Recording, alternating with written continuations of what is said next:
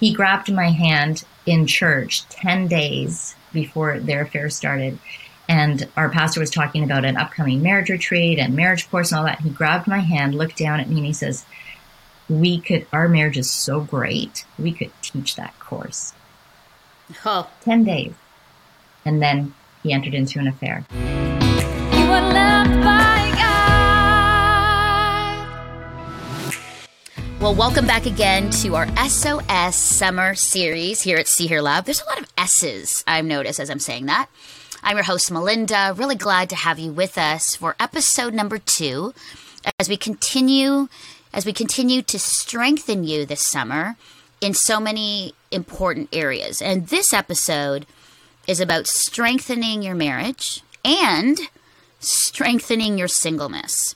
I thought it was really important that we don't just do a marriage show and then we do a singleness show, but that we actually put them together. And when you hear from our second guest, Deborah Filletta, she actually talks about the connection with being a healthy single equals being a healthy married person. But these two women, Stephanie Rourke Jackson, my first conversation, and then Deborah Filletta, incredible women who are going to share with me and you on what it takes to have a flourishing and thriving marriage. And for Stephanie, she's a leadership and development coach with Beacon Coaching and Leadership. And she's going to share her story of living through the pain and recovery of infidelity. Just as a precursor, she'll get there, but her husband had an affair with a woman from their church. And shares just her discovering on how to be empathetic in the process. And it'll be interesting because I know some of you will agree with her, not agree with her, be really upset. But this is Stephanie's story. And it's one of great honesty and transparency and commitment and perseverance, brokenness, and really about redemption. And so incredible conversation with Stephanie. I really was just struck about her openness to share this very difficult story. And so I know you're going to really come away learning some things through her story. And then afterwards, I talk with Deborah Filletta, who is a licensed professional counselor who specializes in dating, marriage, and relationship issues, as well as mental health disorders. She's also the author of True Love Dates, Choosing Marriage, Love in Every Season. And she's the host of the Love and Relationships podcast, which is a hotline where you can ask her any questions. And I asked her a lot of questions about what it really takes to have a flourishing and thriving marriage. And hint, guys, it takes work, hard work, especially in 4 areas that she's going to share. She really talks to singles in a really great way on how they can thrive and flourish and what their focus and priorities should be. And then she explains, like I said earlier, how to have healthy marriages means being a healthy single. So this really is a great show, great conversations with 2 incredible women that will strengthen you and your relationships overall. So without further ado, here's my conversation with Stephanie Rourke Jackson on her journey through and with infidelity. This podcast is brought to you in partnership with IJM Canada and David Ash, author of Simple Wealth. Now, I'll be sharing more about these inspiring partners later on in the show, but if you want to check out their life-transforming work that they're doing, even while you're listening to this podcast, I won't be offended, I promise. Go to ijm.ca and simplewealthbooks.com/seehearlove. Well, welcome to See Hear Love for our very special summer series, our SOS series, Summer of Strength. And I love this topic. I love that very empowering Summer of Strength. And I am so glad that on today's episode, I have Stephanie Rourke Jackson with me, a life and leadership coach. And we're going to learn a lot from Stephanie, especially in, really tough subject. For some people that I know, they've gone through this journey. For others, they get, broken trust and having to work through restoration and relationship. And so, Stephanie, welcome to the show. It's good to have you here. Thank you. Thanks, Melinda. Yeah, it's not the easiest subject to talk about, but I'm glad we're having this conversation. And so the subject that we're going to be talking about and I'm going to be listening to is your marriage and infidelity within the marriage, and the journey that you and your husband and family really had to go through in restoration and forgiveness and healing. And so I'm glad you're here, Stephanie, because I can't wait for you to give us tools and tips and wisdom on strengthening not only marriages, but how to trust again, and how to strengthen those who are really struggling, with trust and forgiveness. So let's start off. Let's just get right to it. Let's start off with your story about how you met your spouse and a little bit about the background of your marriage. Let's start with that first. Yeah. It's a cute story. It's one of those rom-com type of stories. I love rom-coms. We actually grew up across the street from each other. So we both moved into the neighborhood when we were 6. Yet, even though we lived across the street from each other, we both went to different schools and hung out with different friend groups, and didn't actually meet or connect until we were 16, when mutual friends of ours moved in between, and my husband Rob started dating Kaylee. And I started dating her brother, Jason. So we all became, it's like teenagers being friends. Well, when you're a teenager, you just like, hey, if you're not going out, can I go out with her? Can I go out with him? Like, it was a little bit crazy. But anyway, just friends. So we became really good friends at 16, and both dated other people for the next couple of years, but remained good friends and just chatted, having, curbside conversations and hanging out and that sort of thing. And both found ourselves without being in a relationship towards the summer of, now I'll date myself, 1983. And you're still young. You're still young, Stephanie. Just before we turned 18. And just, we just went to movies and for pizza and walks in the park, and then discovered that, whoa, I think something shifted here. I think I like him. And he was showing a little bit more affection and held my hand and, all of those little sparkly bits, right? So it was, it became friendship to infatuation to, like, are we going to make this thing real and commit to being boyfriend and girlfriend? And so we did. And we dated for 9.5 years. Whoa. Until, I know. It's crazy. Okay. 9.5 years. Now, at this point, are you at one point, are you going, is this actually going to happen? Like, did you doubt at any point in the 9.5 years, like, we're never going to get married? Or that's a long time to be engaged.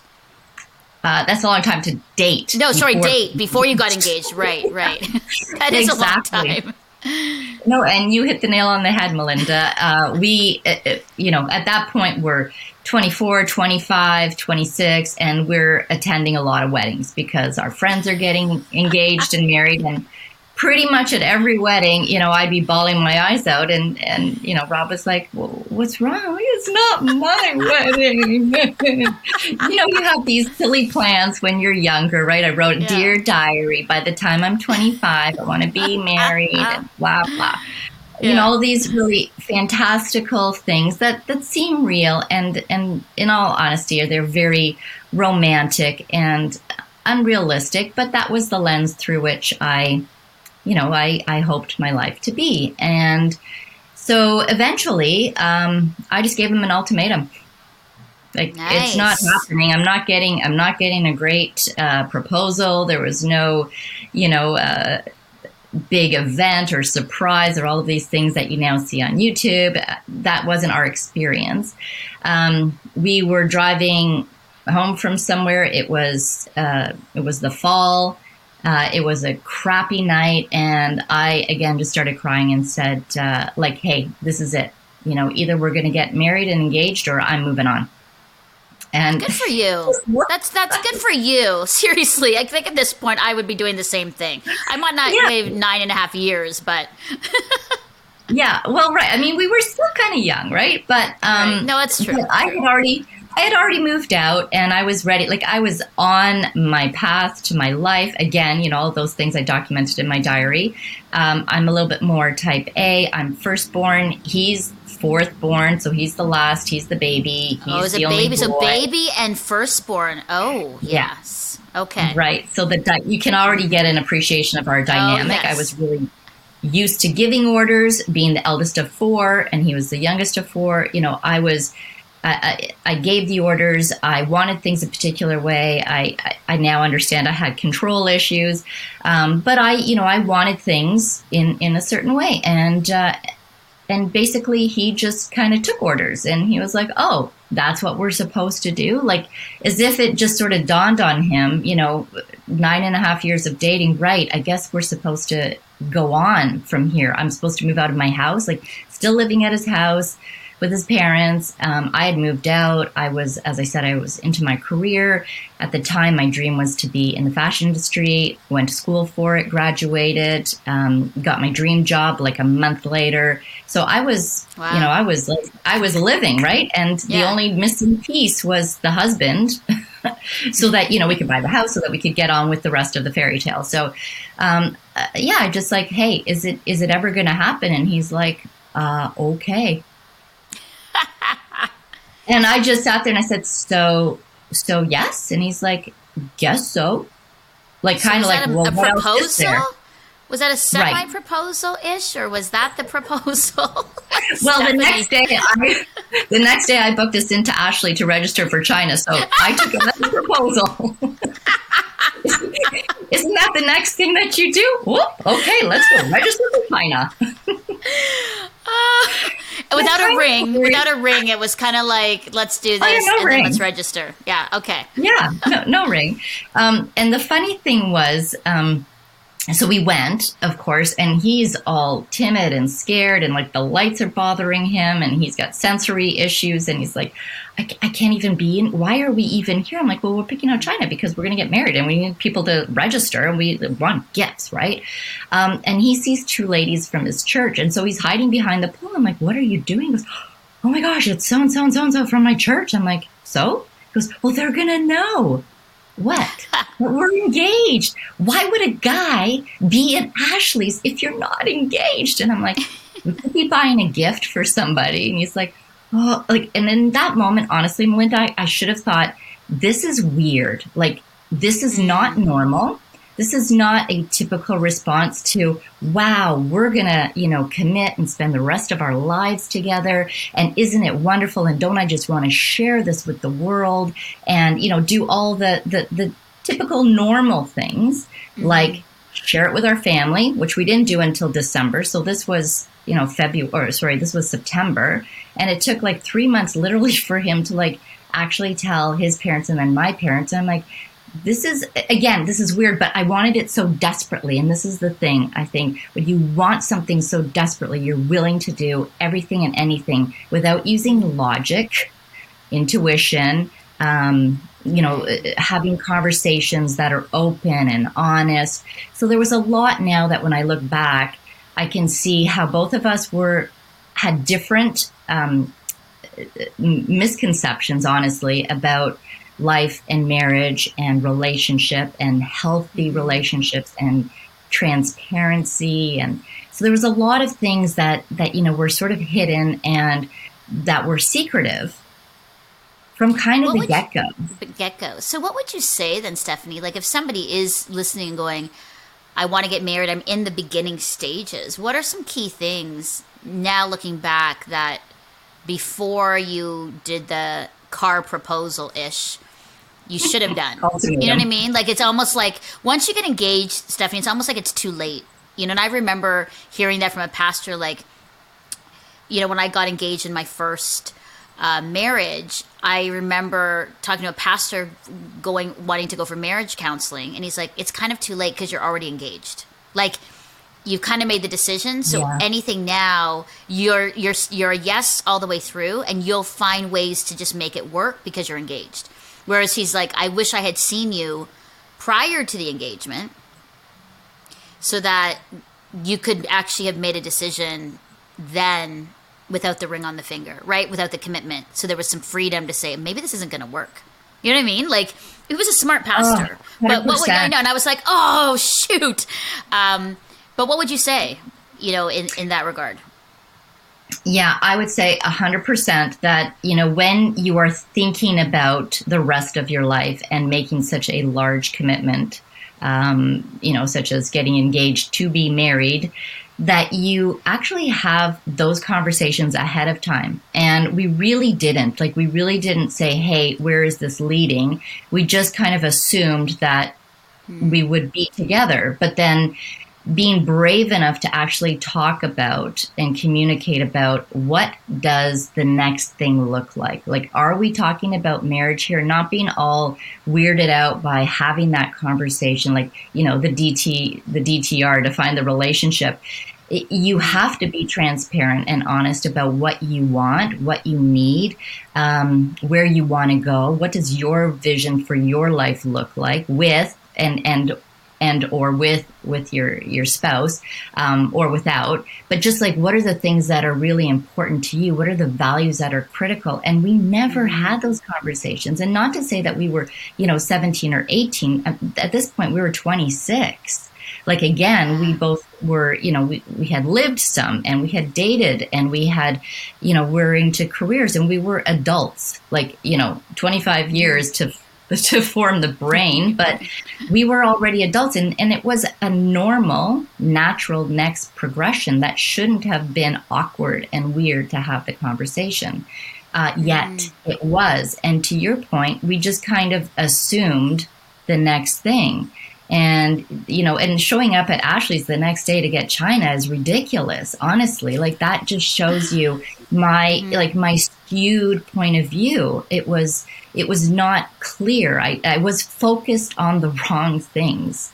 We should have said, okay, the next day, like, what does this really mean? Like, let's talk to some friends. Let's talk to our pastor. Let's talk to our parents and see what they think. But we didn't. We kept it quiet. We kept it secretive.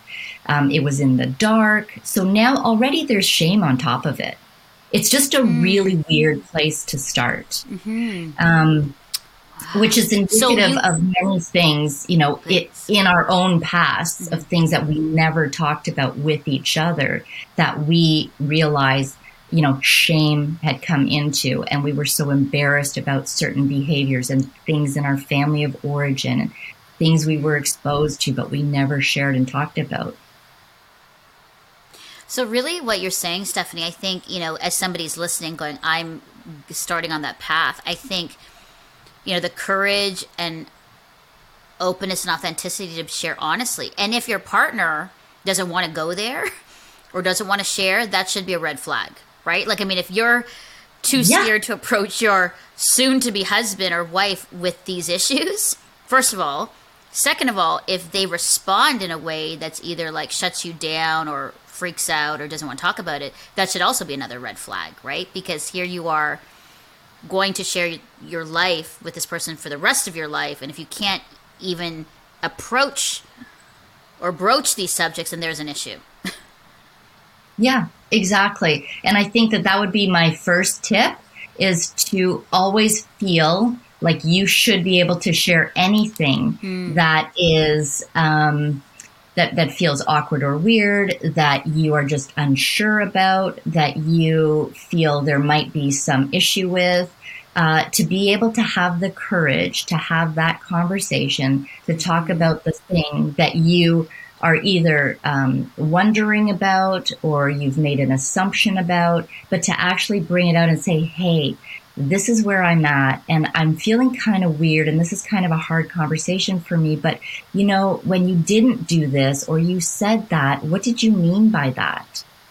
Like, where is that coming from? Should I be concerned about this? Tell me more. It's having the bravery to actually have those kinds of questions and conversations and give each other permission to be honest. Because the other assumption is, if I ask these questions or if I share what's really in my heart, that, my boyfriend or my fiance or my spouse is going to react in a negative way, and I'm going to cause tension and conflict, and it's going to be, it's going to be difficult, and there's going to be anger, or there's going to be disruption, or there's going to be pain and hurt. There might be, and there should be if it's something that's really important, but yet having, again, the permission to be able to feel the ability to trust yourself and your partner enough to say, this is important, this is how I'm feeling, and this is why we need to talk about it. And if we don't, then we need help. Yeah, that's so good. Imagine, Stephanie, if all the people who did that or were doing that now, what that would mean for marriages. I mean, here's the thing. Some people, if they did that, wouldn't get married to this person. And it would save a lot of issues down the line. Or this would open up something where, they're starting on a really open, honest, and good place as they go into marriage. And that sets sort of the tone for the rest of their lives together. But, and I'll be honest, I think when I think about my first marriage, if we had had those conversations, I'll say this, I don't know if we would have gotten married. If we had had those honest conversations about where we're going, tough stuff that we were dealing with, values, focus, priorities. I don't think, and it's interesting as we're talking about this, what's bringing up to me is like, why was I not wanting to have those conversations? I think this is it. And you're giving me an aha moment. I think it's because I wanted it so badly. I wanted the fairy tale and the marriage so badly that I was willing to overlook very key things in my own life, family of origin stuff. And he was willing to, he was unwilling to look at that as well. And then we didn't want to be honest about those things, and we just wanted to forge ahead and get married and start this life together. And I think it's because I wanted the marriage so badly. I was willing, and this is so sad, I was willing to forego a lot of values and things that I wanted for my life and for my future. And I think for him too. And, it is what it is. I think looking back now, 15 years later, when we were at that point to make that decision, I think I can say that now. And I think this is a good conversation to have as you're saying this, as you're bringing it up. So, wow, that's good. That was good. That was a good moment for me, Stephanie. Okay, yes. So you, session, Melinda. Yeah, exactly. My coaching work is. So you go forward with the marriage. You haven't had these conversations. We've done our Ashley thing. How long from Ashley, China, to then when you get married? We got married the next year. Okay, so the next year, so you have a year. Okay. Yeah, so it was about 9 months. The engagement was about 9 months. Okay. And it was beautiful. And in all honesty, like, I'm listening to what you're saying, and I'm thinking, if we had the bravery and the ability and the skills to be able to have those conversations, the really important ones way back then, would we have gotten married? And I think because we both knew each other and the essence of who we truly were, we would still be married. We would still have gone through with the marriage, and we would have, I think, had a more enjoyable from the get-go marriage that was really based on truth and transparency and intimacy, rather than, okay, we're married, so then what's the next thing? And going back to your aha moment, which I love aha moments because they just like there's a spark, right? Like, aha is A for awareness. Oh, I have awareness with honesty that moves to action. So, you have to do something about now this honest awareness that you have. Otherwise, it just sits there and it's useless. But we did some marriage counseling, which was a bit of a joke. Our pastor who married us, who's a really dear and great friend of ours, and we love him. But, we had been together for so long. So his assumption was, you guys know each other. You'll be fine. Like, if you're still together after 9.5 years, it's great. And so both my husband and our pastor really loved hockey. So really, when we got together for our counseling sessions, it was just them discussing hockey. And I kind of sat there. Yeah. And then also I had the arrogance of thinking, I know this guy so well. I'm making the decisions here. We're going forward. This is my plan. I've got it all laid out. It's going to be fine. which again, that's part of my sin nature that I've discovered is pride and vanity. So I had a certain image of how I wanted things to look. And again, taking cultural influences and what media says and, my own perspective of what I wanted something to happen, along with my family of origin and, how we developed and grew up. And image was a big thing, right? Like managing how everybody else perceived you was, that was what I was pursuing. I mean, I was stellar at making sure that people saw me in the kind of light that I wanted to be perceived in. But yet that was so difficult because I couldn't actually honestly be myself. Because what if people really knew inside what was going on, the struggles that I had, the fears that I had, the inability that it was one of those things where you just be strong, you buckle up, never let them see you cry. I mean, it was the age that we grew up in and also the culture and my family.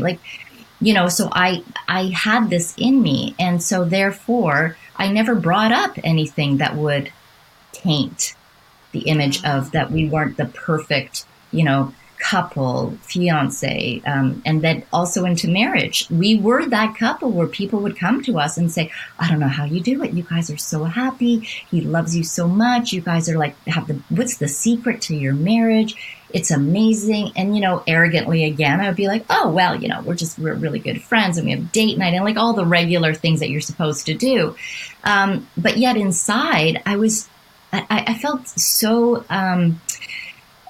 almost misleading because I'm like, but if you really knew what I felt and if you could see into my heart and the fear that I have and how much I don't even know myself and how I don't know him and I don't really trust what we have, but we just kept feeding it out there.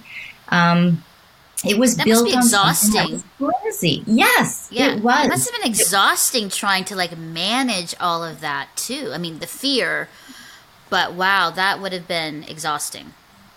Yeah, and just some of the secrets that we both came into our marriage with that are normal things that you should have just talked about. I mean, he had a tremendous amount of debt, and I didn't really know that. And he went out and purchased some musical equipment. Fine, he's a musician, and that's normal. But that he kept it from me. It's just normal things that you should be able to talk about were kept out of fear of what is she going to think, or it's going to cause problems or issues, or I'm embarrassed, or I can't talk about those things. So, bringing in some debt, bringing in some, and just some other things that he had done that I questioned him about that he said, oh, no, that never happened. And my husband I love him so much because he's tender and he's kind and he's a great listener and he's sensitive and he's charming and he's a musician and he's cute. So all of these things are very attractive, to women. I mean, I was attracted to that. And so were many of his friends, work associates, people in his circle. And because he had these beautiful traits that were meant specifically for goodness, they get distorted, right? Especially if you have low self-esteem. My husband also has ADHD, which he didn't become aware of until his adult life. But that plays huge into the way you think about things, into the way that you handle things, about your risk, your behaviors, your impulses. It's a tremendous thing to know about and then be able to have strategies to help you cope. But when you don't know about it, you just feel like you're weird and broken and stupid and, dumb and what's wrong with me and all of this shame on top of it because, back in the 80s and 90s, who knew what ADHD was? It was just something that some kids had that you medicated and doped them up. That's not true. I mean, this is a neurotypical disorder, right? There are consequences and complications with it, but there's also so much beauty with it. So I'm telling you all of this just to give you sort of a background as to his personality and the things that he put out there. And then also without knowing. And I'll just really jump way ahead. But, when he finally did confess of his infidelity, and and it was almost so, it was so shocking to both of us, even though he made the choice. I mean, he knew what he was doing. It wasn't. And just sorry, Stephanie. So, how long were you married before this moment? Like the moment that the infidelity occurred. How many years into the marriage? Right. Yeah. So he confessed of his affair August 25th, 2011. So we were 19 years into marriage. 3 kids 19 later. 19 years into marriage. Yep. Yep. Mm. And again, shocking, like absolutely shocking. This wasn't supposed to be us. Infidelity worming its way into our marriage was not something that we signed up for. It's not what we hoped for.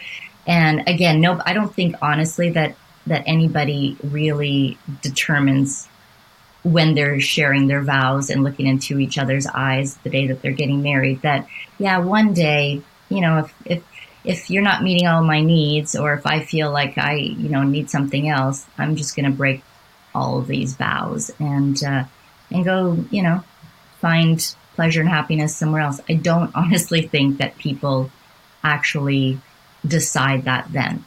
And when I asked him, how did this happen and why did it happen? He was kind of just as shocked as I was. And his pain was different than mine. Very, very different than mine. But, here's the thing. He said, I didn't wake up one day and say, oh, I'd love to have an affair today. It's not like you go looking for it. But then I thought, well, what did you do to prevent it? Right. So that's the question I was going to say. It's like, if you're not looking for it, how does it still then happen? Right. So how do you protect yourself against it? Mm-hmm. And this was such a revelation for us to have this whole, we had this long discussion about it, because now we both help and support, other marriages. He speaks to guys groups. I speak to women about it.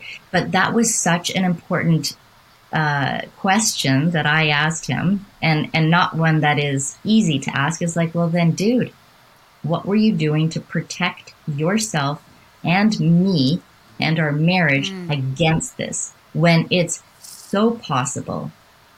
And the fact that anybody ever says, it's never going to happen to me, I would never do that. That right there is a recipe for disaster. I think as humans, we all need to recognize our weakness, our sin nature, our temptations, and say, I don't ever want it to happen, but certainly I'm capable of it. But with a plan in place and having, accountability and saying, yeah, it's possible. I don't want it to happen, but of course it's possible. I'm not, I'm not reserved for, because I'm a Christian or because I've been married for this long or because I don't want it to happen, that it's not going to, come across my pathway. It can. So, Stephanie, do you think that should be honestly a conversation prior to getting married? Like, you actually sit there and go, here is a protection plan to ensure that we don't have an affair, or that we're not faced with infidelity. Like, I know that sounds so crazy, but I've never had some pastor ever in premarital, counseling ever say that. And by the way, P.S., here's the plan to ensure, or this is in front of you. Do you think it should be like that? I seriously do. I really, really do. Now looking back, and it's not like pastors are unaware of the fact that, or ministers or whoever's counseling you pre-marriage, that they haven't ever heard about, a couple or a marriage that has encountered infidelity. They do. Right. So being upfront, and again, this is the awkward and weird conversation, is just like, it's possible in your marriage. At some point, You might be faced with, because of the stress that's going on, because of kids, because of scheduling, because of all of the overwhelming factors that are part of marriage. You have a job. There are new people at your job. People are going to praise you. They're going to, give you accolades. They're going to become your friends. You might go out for dinners. You might have too much to drink. Somebody might be having a difficult time in their marriage. They might be broken. You might hear personal stories that you shouldn't really be hearing. How are you going to protect yourself, step away from it and say, no, that's not for me? Because it feels like you're being unkind. If somebody kind of not necessarily comes onto you, but starts sharing very personal, intimate details about their own marriage or their own brokenness, and you feel like compelled to either want to help or support them or come alongside, suddenly that's a doorway into an emotional experience that shouldn't be shared necessarily by a man and a woman, right? If you're you find yourself consoling somebody else about, their own personal marriage or relationships, and you're getting too close and too connected, and you find yourself, thinking about this person and wanting to help and support them from the goodness of your heart or because they're your friend, and yet feelings start to develop, you need to be aware of that right away. And I said to my husband, like, at the point where you sort of felt like you were crossing the line, shouldn't you have come to me first and said, hey, hun, listen, this is a really weird and awkward and hard conversation for me to have, but I think that I have feelings for another woman, and I don't want it to get in the way of our marriage. So I want to have a conversation, or I think we should consult our pastor or go to a counselor or something. Like, that's a brave conversation. Not that many people are willing to do that. I was about to say, I don't think a lot of people would do it. And maybe there's reasons, Stephanie. Either they don't feel safe with their spouse, which is a whole other issue. Like, if you don't feel safe with your spouse to say that, then there's a problem there. And also, I think it is for yourself, because a lot of people would say, oh, I don't want my spouse to think of me that way. But if you have a healthy marriage, then that's a really important conversation to have before anything happens. I mean, so my question then, Stephanie, is that what happened with your husband when he started the affair? Was it an innocent conversation like that with someone? Is that how it was opened up? Yeah? Yeah, that's exactly how it was. And that's our experience. So I'm not saying every affair starts that way. And I'm not saying that every marriage is going to encounter it the same way. I mean, we're all different people, different personalities, and different sensitivities. But that was how theirs started. And to be honest, there were some red flags, and I should have been more courageous to confront that right at the get-go. But in the past, we did experience something like that, 10 years earlier. And I did confront him. I gathered up the courage, and I thought I was going to vomit when I said, listen, I think something weird is going on. You're acting strange. There's behaviors in you that are not normal. Your hours are really weird. You're working a lot. I'm smelling perfume. Like, there were just so many signs. And so I finally got the courage up. And I thought, well, we know each other, we trust each other, we'll work this out, all of that sort of thing. And I confronted him with it, and bold face, blatant lie. Honey, nothing is going on. I love you. Nothing is going on. Please trust me. So what are you supposed to do as a wife who wants to trust and yet feels this discord, right? There's tension inside. There's like, something is not right, but yet if I continue to nag or bug him or bring it up, then who am I? I must be a horrible wife. I have to be able to trust him. If I don't trust him, then what do we have? And so I kind of bought into that lie. And I'm backtracking a little bit, but this did happen earlier on in our marriage where there was an emotional connection. And he wasn't forthcoming, right? So there were some half truths, just enough to be able to feel like I can alleviate the guilt in myself and say, well, yes, I am becoming closer with a work colleague, but, she's going through something and she really needs my help, and I'm the only one. And I'm like, okay, well, I know you're a nice guy and you're very kind, and this is part of who you are. That's part of why I love you. You're sensitive. And yeah, I mean, sure, you should go and help. No. So I struggled for about a year thinking I was just a terrible person who didn't trust, who had real issues, but yet remember my own arrogance and my own upbringing and my own definition or identity is I'm a strong person. I can handle this myself. I'm self-sufficient. I don't need anybody's help. We don't need to. And you didn't tell anybody? You didn't tell anybody? Nope. Nobody, not even my best friends. I think that's the thing. When we hold ourselves in the darkness of secrecy and we're trying to battle all of it ourselves, we are going to fail. We are going to basically, in the interior, we just shove it all down to the basement. Why would I bring this up? That's not necessary. It's just going to make things worse. We bring it down to the basement. What does it do? It just goes there and lifts weights. It gets stronger. So I already started building this resentment and bitterness and mistrust. And so we were slowly drifting and slowly dividing. And then there was a bit of a shift and something happened, and bought a new house, moved to a new neighborhood, and everything seemed great again. We didn't have to talk about it. Oh, it's done. It's in the past. Let's just move on. Let's just move forward. Let's not go back. I don't think we can move forward until we do go back and resolve any kind of issue that we are curious about, that didn't sit well with us, that really has now tainted a portion of our intimacy. And so it was already there. The seed was already there. And because we didn't actually confront it. Yeah. Do you think too, when you say that, I even speaking for myself, when I'm thinking back to my first marriage and a lot of people listening, it's probably a point where it's like, oh, it's just too much work to go back. Right? Like, let's just Band-Aid the problem by a new house, some good renos, moving forward, new things, and let's not worry about that because that's so much work. And I just another kid. Yeah, right?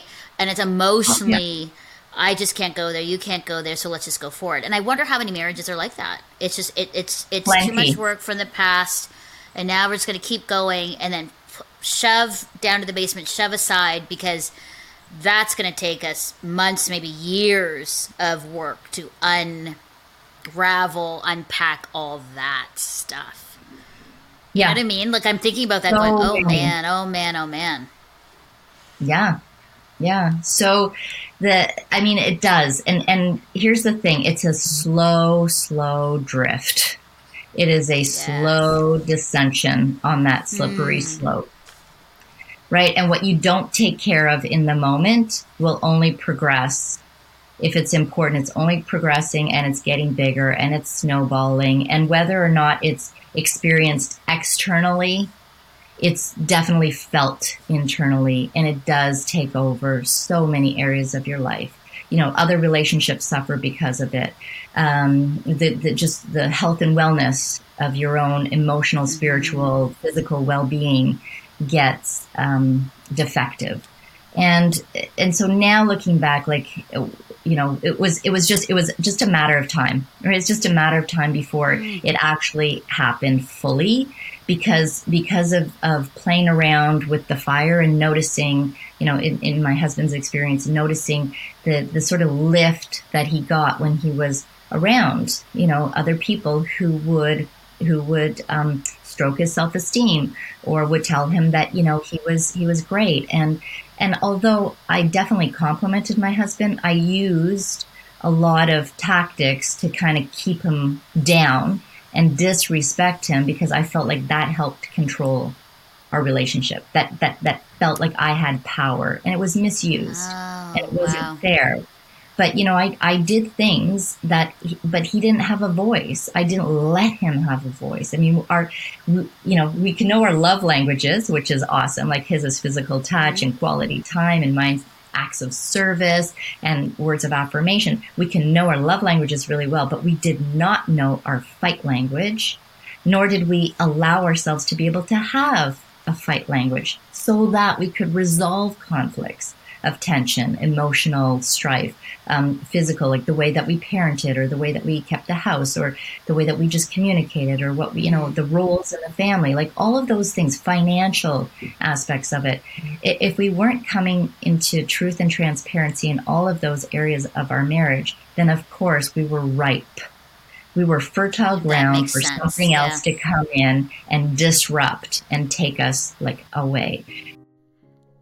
Hi, this is Becca, the associate producer of See Hear Love, interrupting this great conversation to let you know that there are more shows and great content and blogs at seehearlove.com and our YouTube channel. Content to help you and give you tools as you care for your mental health, relationships, being single, being married, family issues, your self-confidence. We're here for you, to help you find joy and small wins in your everyday as we lean into relationship with Jesus and intentional community. So check us out at seehearlove.com. And if you want to help us keep making this kind of content, you can donate to us at seehearlove.com/donate. And really, to keep Melinda and I working and with jobs, donate. And finally, if you found this episode inspiring, please take a moment to share it with someone who would enjoy it and to rate and review our podcast. It really helps. Now back to Melinda to tell you what our amazing partners are up to. Well, these past 18 months have been so hard on many aspects of our lives, whether it's mental health, relationships, addictions, or finances. We all have areas that need strengthening right now. I know because I've heard this from so many of you, and it's impacted my family and even myself. And so that's why we chose this as the theme for our summer series, SOS, Summer of Strength. And that's also why I'm so excited that we're teaming up with David Ash and his Simple Wealth book to help strengthen a critical part of our lives that we don't always like to talk about or even know what to do with. And David has a remarkable story of going from bankruptcy at 28 to building a significant wealth that allows him to have the time and resources to invest in the things of Jesus, loving all people, and pursuing things his family feels called to. Well, David wrote Simple Wealth for his own adult kids to pass on everything he's learned about the importance of building wealth in a way that is simple and accessible. Now, you can read this book in a weekend, and it has the power to strengthen your financial future for good with very simple principles. Check out simplewealth.com/seehearlove to get your copy of Simple Wealth today. So this makes sense. You set this up, quite honestly and beautifully in the way of I'm seeing the next step, right? Like you're setting it all up, Stephanie, and he then, chooses to then have this affair. And again, he's not here to speak about that and what he felt and all that. So for you, for your side of the story, he has this affair. How long did the affair go on until he finally came to confess to you? 3 months.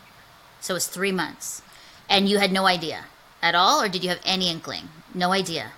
No. You had no idea. And what would he say, your husband, through that 3 months? Going through it, is there guilt? Was there this euphoria of like, it's secretive, it's fun? Like what's happening on his side? So you don't know, and he's going 3 months having this affair behind your back, obviously. Mm-hmm. Can you speak for him in that? Like what's going on there with him? Yes, and yes. Okay. Everything that you said. Thank you. Okay. Yes. Just so that we, this is very transparent. He knows I'm having this interview today.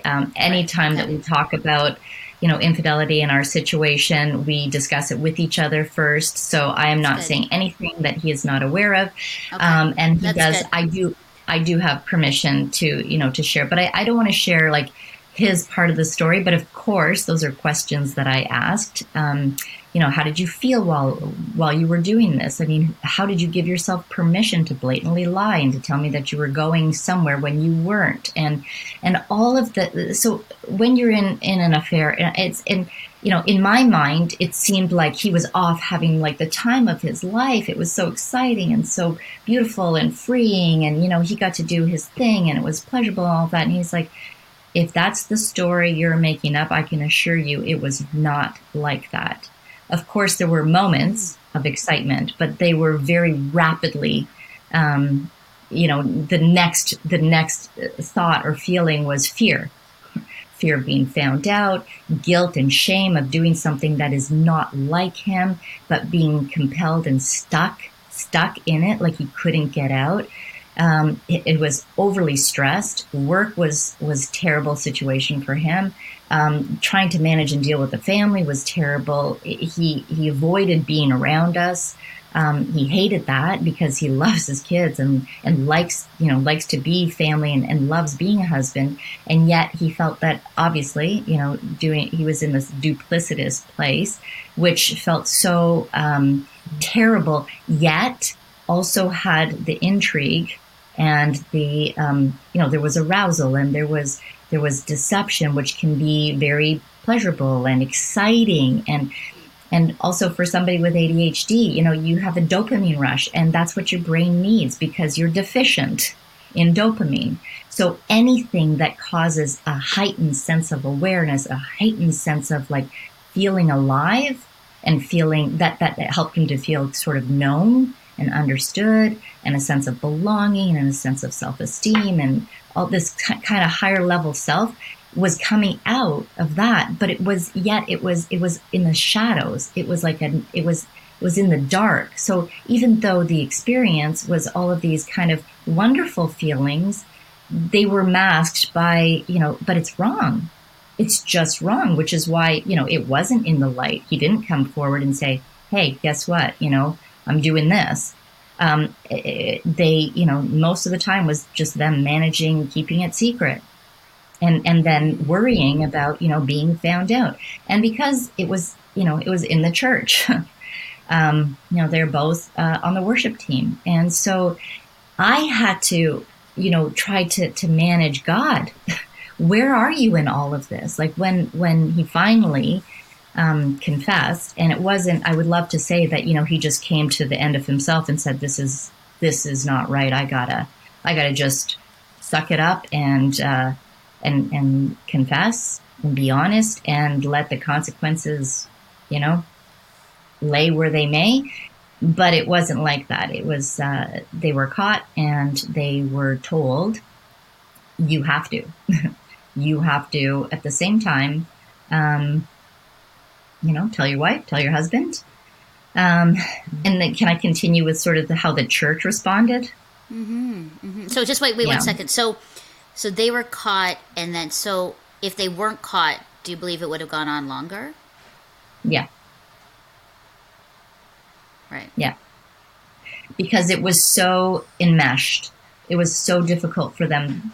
As he said to me, they tried a couple of different times to like, that's it, we're done. This is unsustainable. We can't continue. We're not looking to, break up our marriages and run away together. That wasn't the point.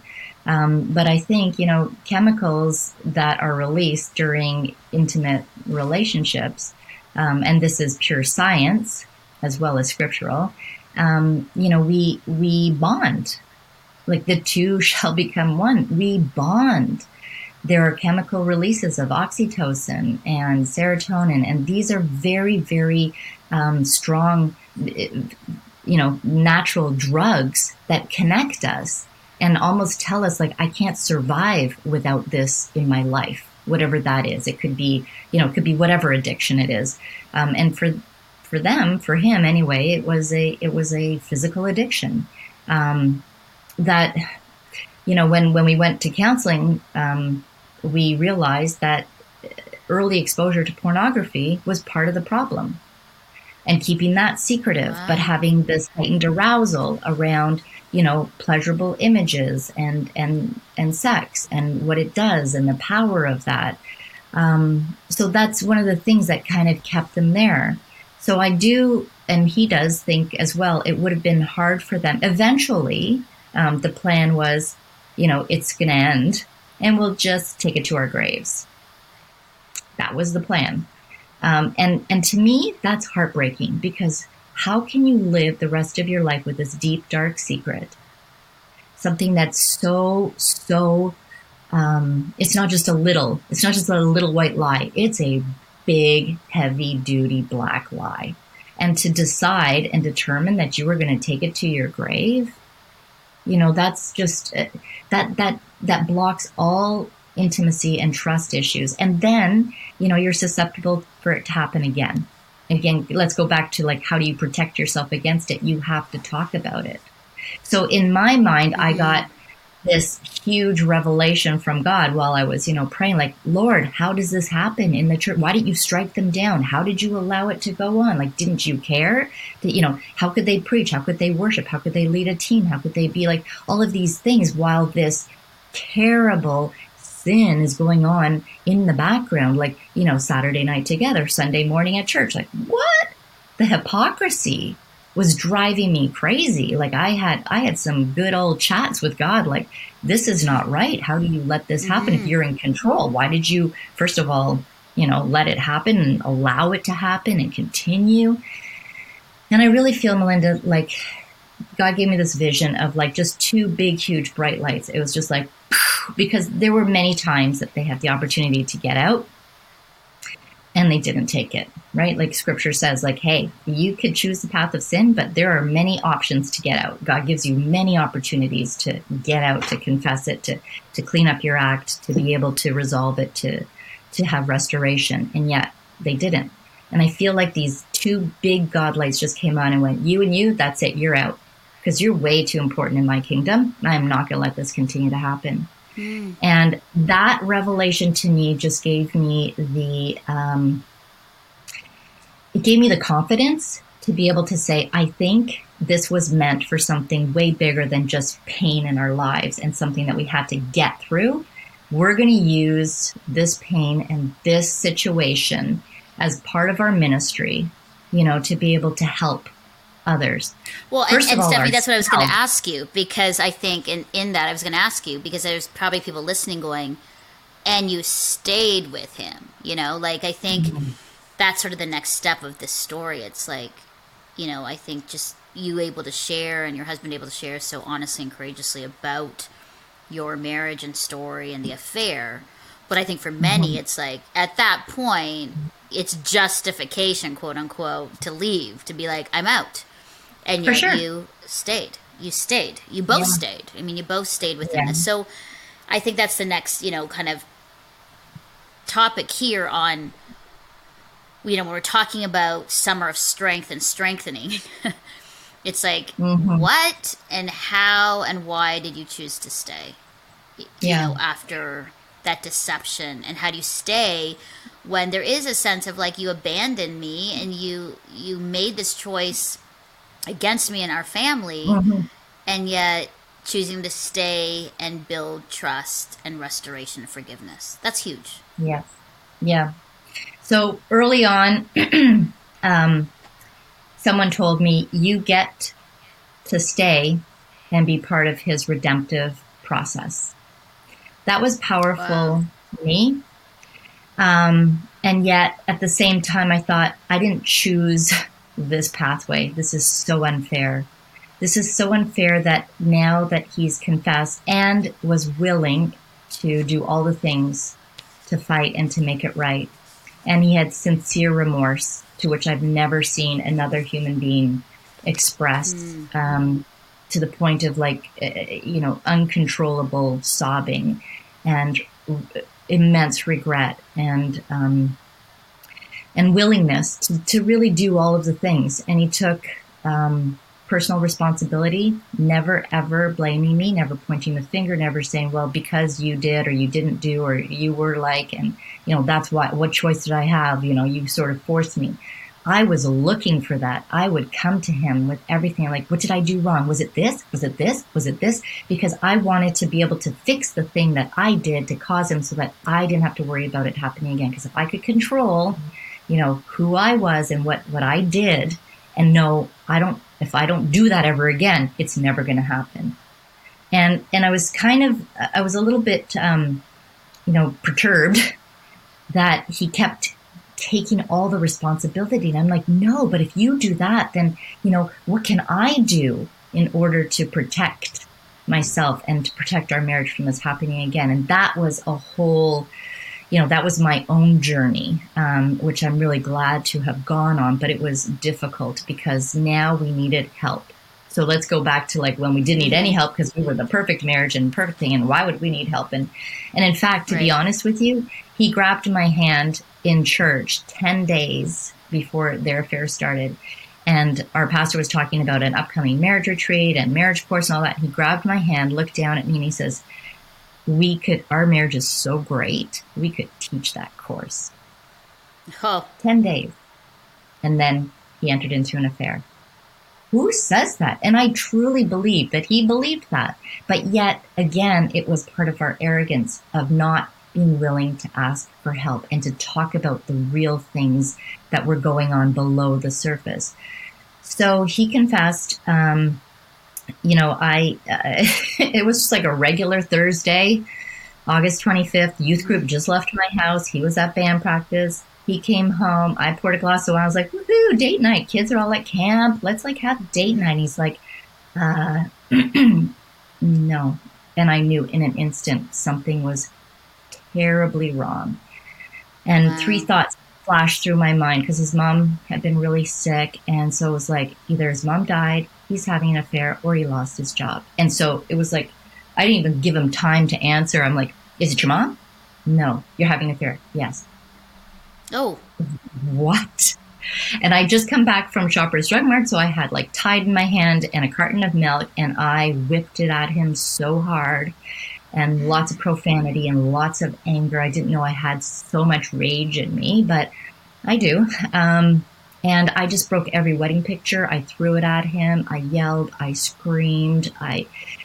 Everything. And then I thought in my mind, in my logical self, should I go? It was midnight. I'm like, should I go somewhere? I'm going to go to my friend's house. I'm like, well, what am I going to do when I get there? And then also because I'll have to jockey his car out and then take mine out and then put his back in. And like all of these like stupid things, like, what am I doing? Like, you know what? Forget it. I'm going to bed. And laundry was on our bed. And so we both went upstairs and we folded laundry like a normal thing after just delivering this massive, devastating news where my heart was shattered, but I was in so much shock and so numb that I was like, no, I don't really think that this is what's happening. Like, it's something different, right? So you start to the grieving process about bargaining and like, this is all going on in my mind.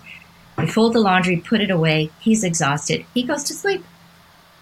And I'm like, really, dude, you can do this? How do you do that? Like, this is the most disruptive thing we've ever experienced, and you're sleeping. But he was terribly exhausted from all the stress over the last 3 months. And so in the next morning, I didn't sleep at all. I picked up my phone, what to do after, when you realize you're having an affair, or, what to do after an affair. And I was like, I'm looking this up. Who's going to believe this? This is terrible. So our pastor came over the next morning. We sat with him, had a pot of coffee. He handed us a card and said, I really encourage you guys to go for counseling. And I'm like, oh, counseling is for weak people. Counseling is for people who can't do it on their own. Counseling and therapy is for people who have problems and issues. Wow, that's us. That's us. How dare I? Right there. Right, and yeah. He said, I'm willing to do everything and anything. And I'm like, okay. And it was honestly the scariest moment of my life was to cross over the threshold of a counselor's office. I'm like, oh, what if somebody sees us here? It was like the moment in Ashley's, right? What if somebody sees us here? I'm like, what if somebody sees us in counseling? Something's wrong. Yeah. And we're doing something about it.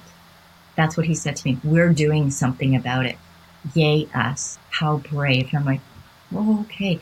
So suddenly, he's becoming this guy, and I think he really just wanted it all out. Like, once the vomit starts, you want it all out. Like, you're retching. You're just like, just get it all out. I want it all out because I want to be able to understand why this happened, how it happened, and how we can prevent it, or at least make a plan for what's going to happen next. So we did. We diligently went twice a week. We were in counseling for 2 years. So if people want to know what to do, you get really honest about it. You go to counseling You bring all of your honesty there. You mediate, you yell, you scream, you talk about it. If you're a person of faith, engage your pastor or your minister or your rabbi. Bring that component into it. Do things together. Pray for each other. We never prayed for each other. We would say grace, at dinner, and we would pray for the kids. But we never prayed over each other, with each other, for each other. We cried together. We hugged each other. We yelled and we screamed. We actually had conflict. We stayed in the pain of the conflict until we could work it out. We got tools from our counselor about how to fight properly. We went to recovery. We went to a recovery group. He was there for 4 months and was learning all kinds of things about himself. He came home one night and he's like, do you know what codependency means? I'm like, I think so. I go, well, I'm codependent. And he had this list. He's like, I checked off every box on this list. Who knew? It was like, he was so excited to be learning about himself and to bring it to me. And I was just delighted that he was sharing these intimate parts about himself and not afraid, because the joy of discovering who you are and the curiosity and the confidence and the strength that you're building in yourself when you're doing these things, it's kind of like, you know what? I want us to stay together. I believe we're supposed to stay together. I believe that we're going to be stronger for it and that this is God's plan for us. But hun, if you need to leave, I'm not going to keep you here. Right. Because I'm Stephanie, learning. do you think how that important. many marriages that have broken down because of an affair could have been actually saved and salvaged if... I guess there's many reasons, right? Because there's some people who are just like, my spouse didn't really want to work on it. Like, this was their way of getting out. And then there's some who are like, if we actually had just turned to each other and said, I'd work on it versus reacting, we probably would have stayed together. I know there's many stories. I've heard both. But I've heard both. Yeah, I have too. I've heard both. And I think ours, and believe me, ours wasn't like, okay, day one, let's do all the things to keep us together. And we just kept, it wasn't a trajectory like this. It wasn't a pretty line up. It was, right. At least 3 major times, I was like, that's it. I'm out. I don't care. I want a divorce. And I also felt, but then there was the shame of that, right? Because he was willing to do the work and he was being open and honest and he was changing.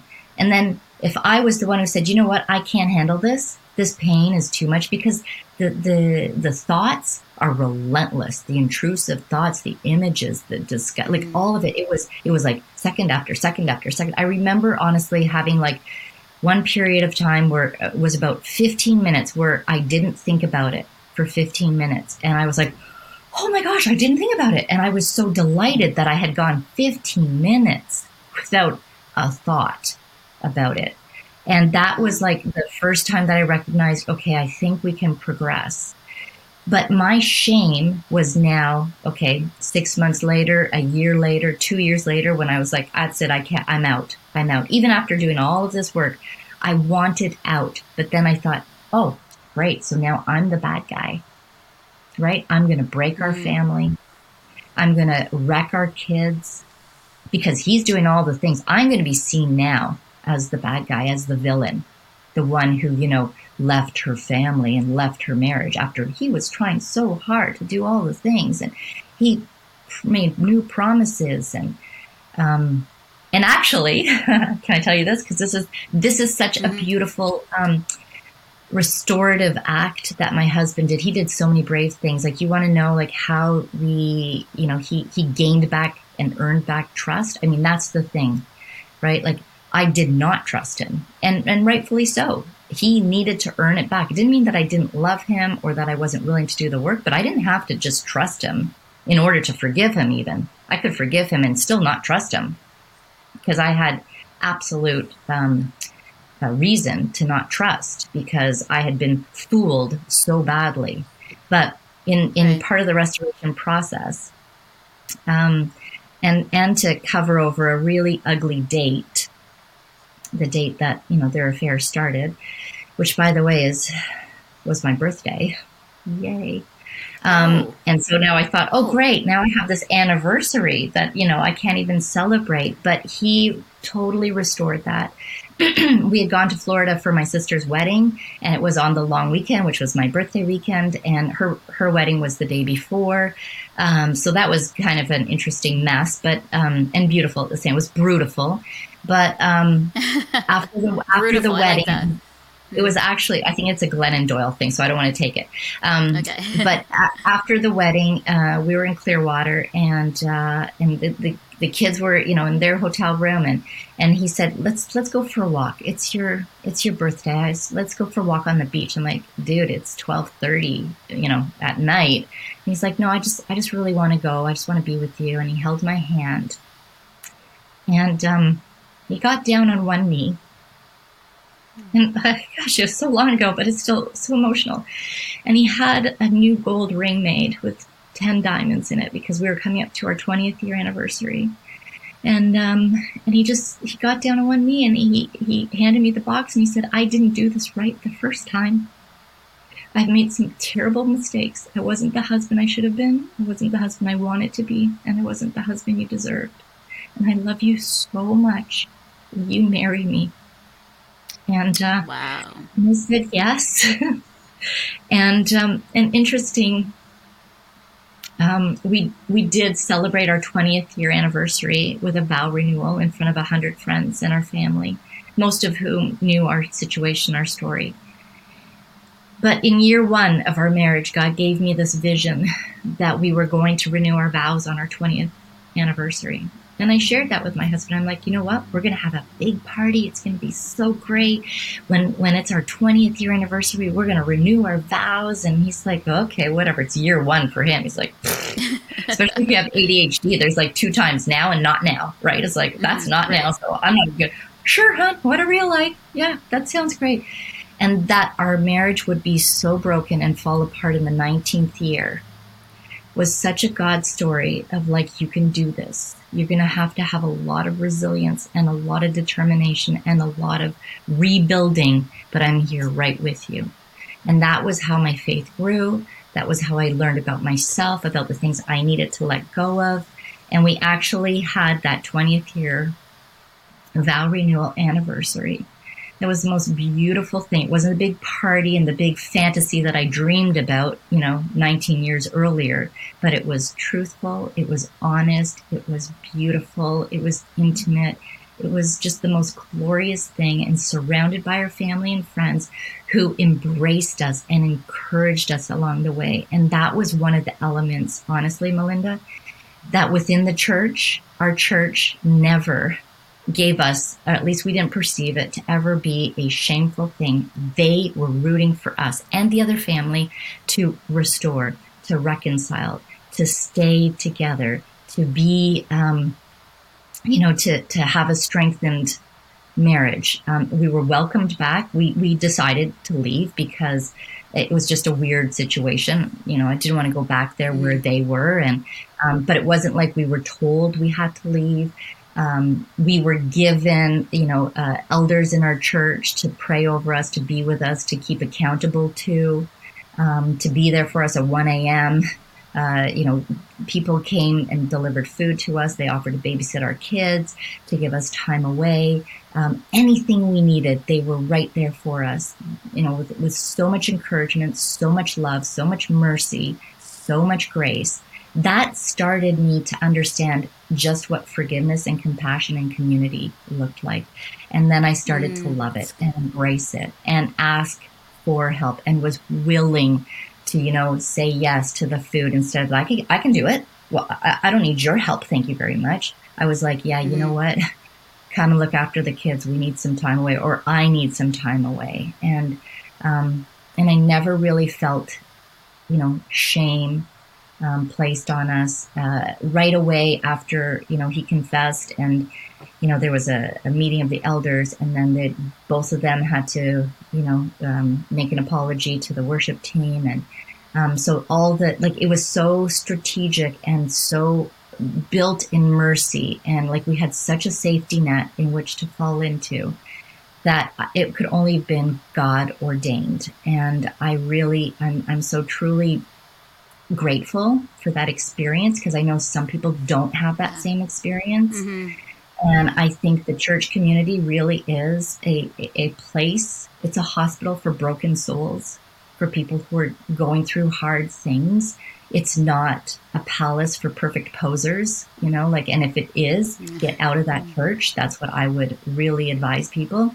Do not do that. If you feel like if you brought your worst sin, you know, to the leadership team or to others, and they shunned you for it, get out of that church. That is not the message of Jesus. That is not God's heart. We are all capable of really terrible sins, and yet having compassion and the ability or desire to forgive, even when it's so hurtful. And I wanted to keep bringing it up to my husband, because I wanted to like shove his face into the pain of what I was feeling, until I realized it's not helping. Like he's not even dealing with it the same way that I am. So my understanding of forgiveness, which I did right away, by the way, because it was like, oh, well, God tells me I have to forgive. So if I'm not, you know, what kind of a Christian am I if I don't forgive right away? Because of course I've made mistakes, and I forgive you, I forgive her, done. Yeah. Right? Like it was like, okay, what's next?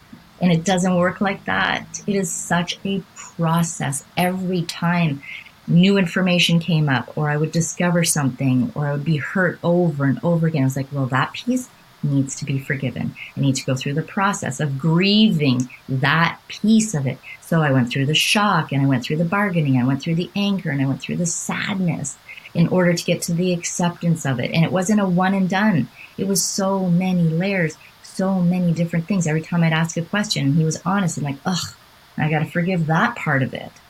And it was exhausting. Like it truly is a difficult time that you need to have self-compassion too, and not feel like you have to continue to do all the things. Thankfully, I had a boss who understood, because I went to her and said, this is what's going on.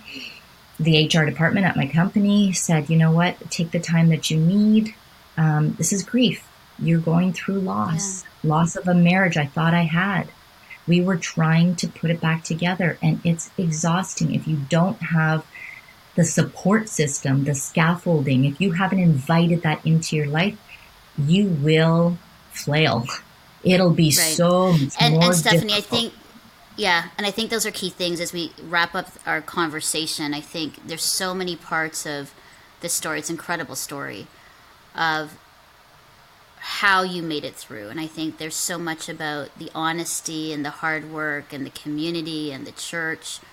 And, you know, I really think, you know, I mean, with your husband, if he wasn't willing to put the work in, you know, I don't think this marriage would have happened, and 20 years later, here you are.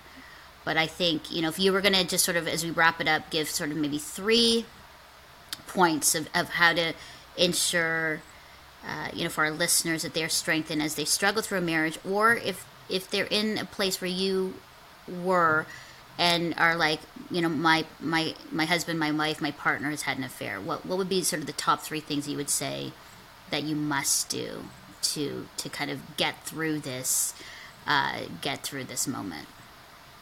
Yeah. I know it's only 3. It's hard, but I mean, and you've said a lot in that. There's a lot of points, but what would you say your top 3 would be? Yeah, I think number 1, having the willingness to invite others into your restoration process. That's good. Yeah. Be able to, you know, be transparent with yourself, with your spouse, and with the people who are coming alongside to help you. The other thing that I would truly recommend is make sure you surround yourself with people who are supporting you in the way you want to go. Because I could have found a lot of people who would say, you know what, you have every right to leave the son of a gun. You know, like, why are you with him? And I could have surrounded myself with those types of people, and they would have influenced my decision. But right away, we decided we were only going to share our story and be with people who were supportive of our decision, which was trying to stay together. And so those were as soon as somebody was like, you know what I would do, and it wasn't in line with what we wanted, I'd say, thank you so much for your opinion. I trust that that's something that, you really believe in, but that's not what we want. That's not where we're going. So only surround yourself with people who are lining up to the vision you have for your life and for your marriage. And the other thing I would say is, even before, this happens, if there are red flags, to be courageous enough to have that conversation and to do it from I and me statements, not in an offensive, shaming, blaming way of pointing a finger going, when you do this and you do that and I don't and you, because that just triggers us to get defensive and to try to, protect ourselves. But instead to come humbly, humility is a really big ingredient to a successful marriage. But to say, hey, I'm struggling with something and here's what it is. And it's really hard for me to have this conversation because I don't want to upset you and I don't feel like I want to do it and I'm really nervous, but I've sensed something in myself or in you. I feel like, you know what? I'm disconnecting from you in an emotional way. And I actually am starting to share some of my personal life with my guy friend or, with my female at work. And I don't want it to lead to anything. Therefore, I'm sharing it with you, hun, because I want to bring us into it together so that we can manage this together. And I'm not saying it because I want you to get worried or upset, but I want you to be able to know what I'm dealing with. I would say that would be honestly number one. And I think if we had done that, with many things in our life, we probably wouldn't be in the situation that we're in, but we are, I can't continue to say, why me, why me, why me? It's like, oh, why not me? Right. God, how are you using this? Yeah. The transparency. That's good. Well, Stephanie Rourke Jackson, thank you so much. That was a tremendous story and so much, that I learned and I took lots of notes. And I think for our listeners too, that it's really helpful. And I think in so many areas, whether you're in it or you're out or you're starting, you had some really great things to just help us, to strengthen us, to encourage us in our journey. So thanks so much for being with us here on See Hear Love. I so appreciated you being a part of our series of SOS, Summer of Strength. And I know that your story has strengthened so many who have listened today. So thanks for being with us. Thank you so much for having me. Thanks, Stephanie Rourke Jackson. Wow. So many layers of that story and her journey through infidelity with her husband. Just so raw. And I hope that you had a pen and a paper and you were taking some notes. And I'm still processing about just all the things that she said.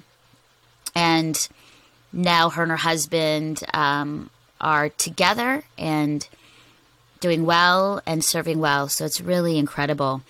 And I believe that just what she shared really got me thinking about, empathy and perseverance and just how God can redeem such broken situations. So thank you so much, Stephanie. Well, next up, my conversation with Deborah Fileta, a licensed professional counselor who specializes in dating, marriages, and relationships.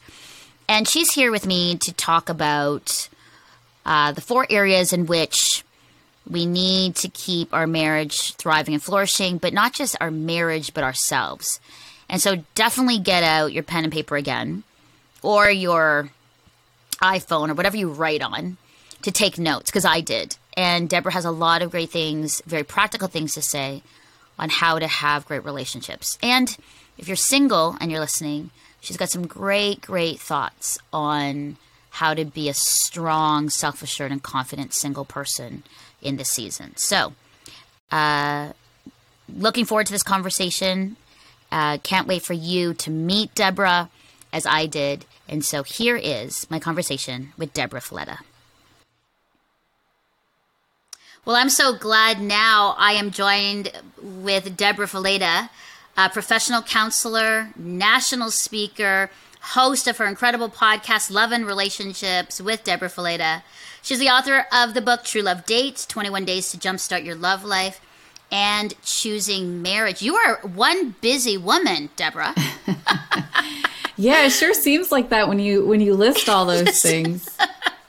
Well, I'm glad you're here because, we just talked to Stephanie Jackson, who shared really honestly and courageously about her marriage, her husband's affair, and the long road to building trust and recovery.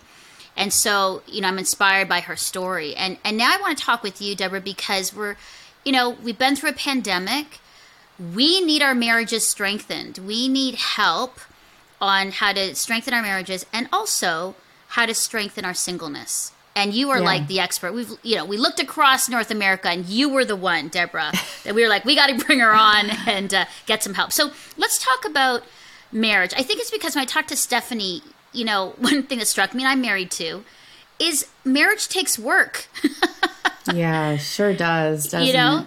So what would be some of your tips, tools, resources to really help strengthen marriage that's really struggling today? Yeah. I like that you say marriage takes work, and I think a lot of people struggle with that phrase. They don't want to hear it. But if we think about it, anything that you get a license for out there in the world takes training. Just to get a driver's license is 100 hours here in the States. To get a counseling license took me 3,500 hours of work. My husband, to get his medical license, it took 20,000 hours. But marriage, one of the most important decisions, you go in to get your license, you sign a paper, and there's no training involved whatsoever. That's true. Which is crazy because why then do we assume just because we're Christians, we're going to be good at it? Why do we assume that just because we're Christians means we're going to be healthy emotionally and mentally and relationally? That's not how it works. And we don't make that assumption with other areas of our life. We don't assume that when we become Christians, our blood pressure is going to be just right, our cholesterol is going to be just right. But we make that assumption relationally, emotionally, mentally.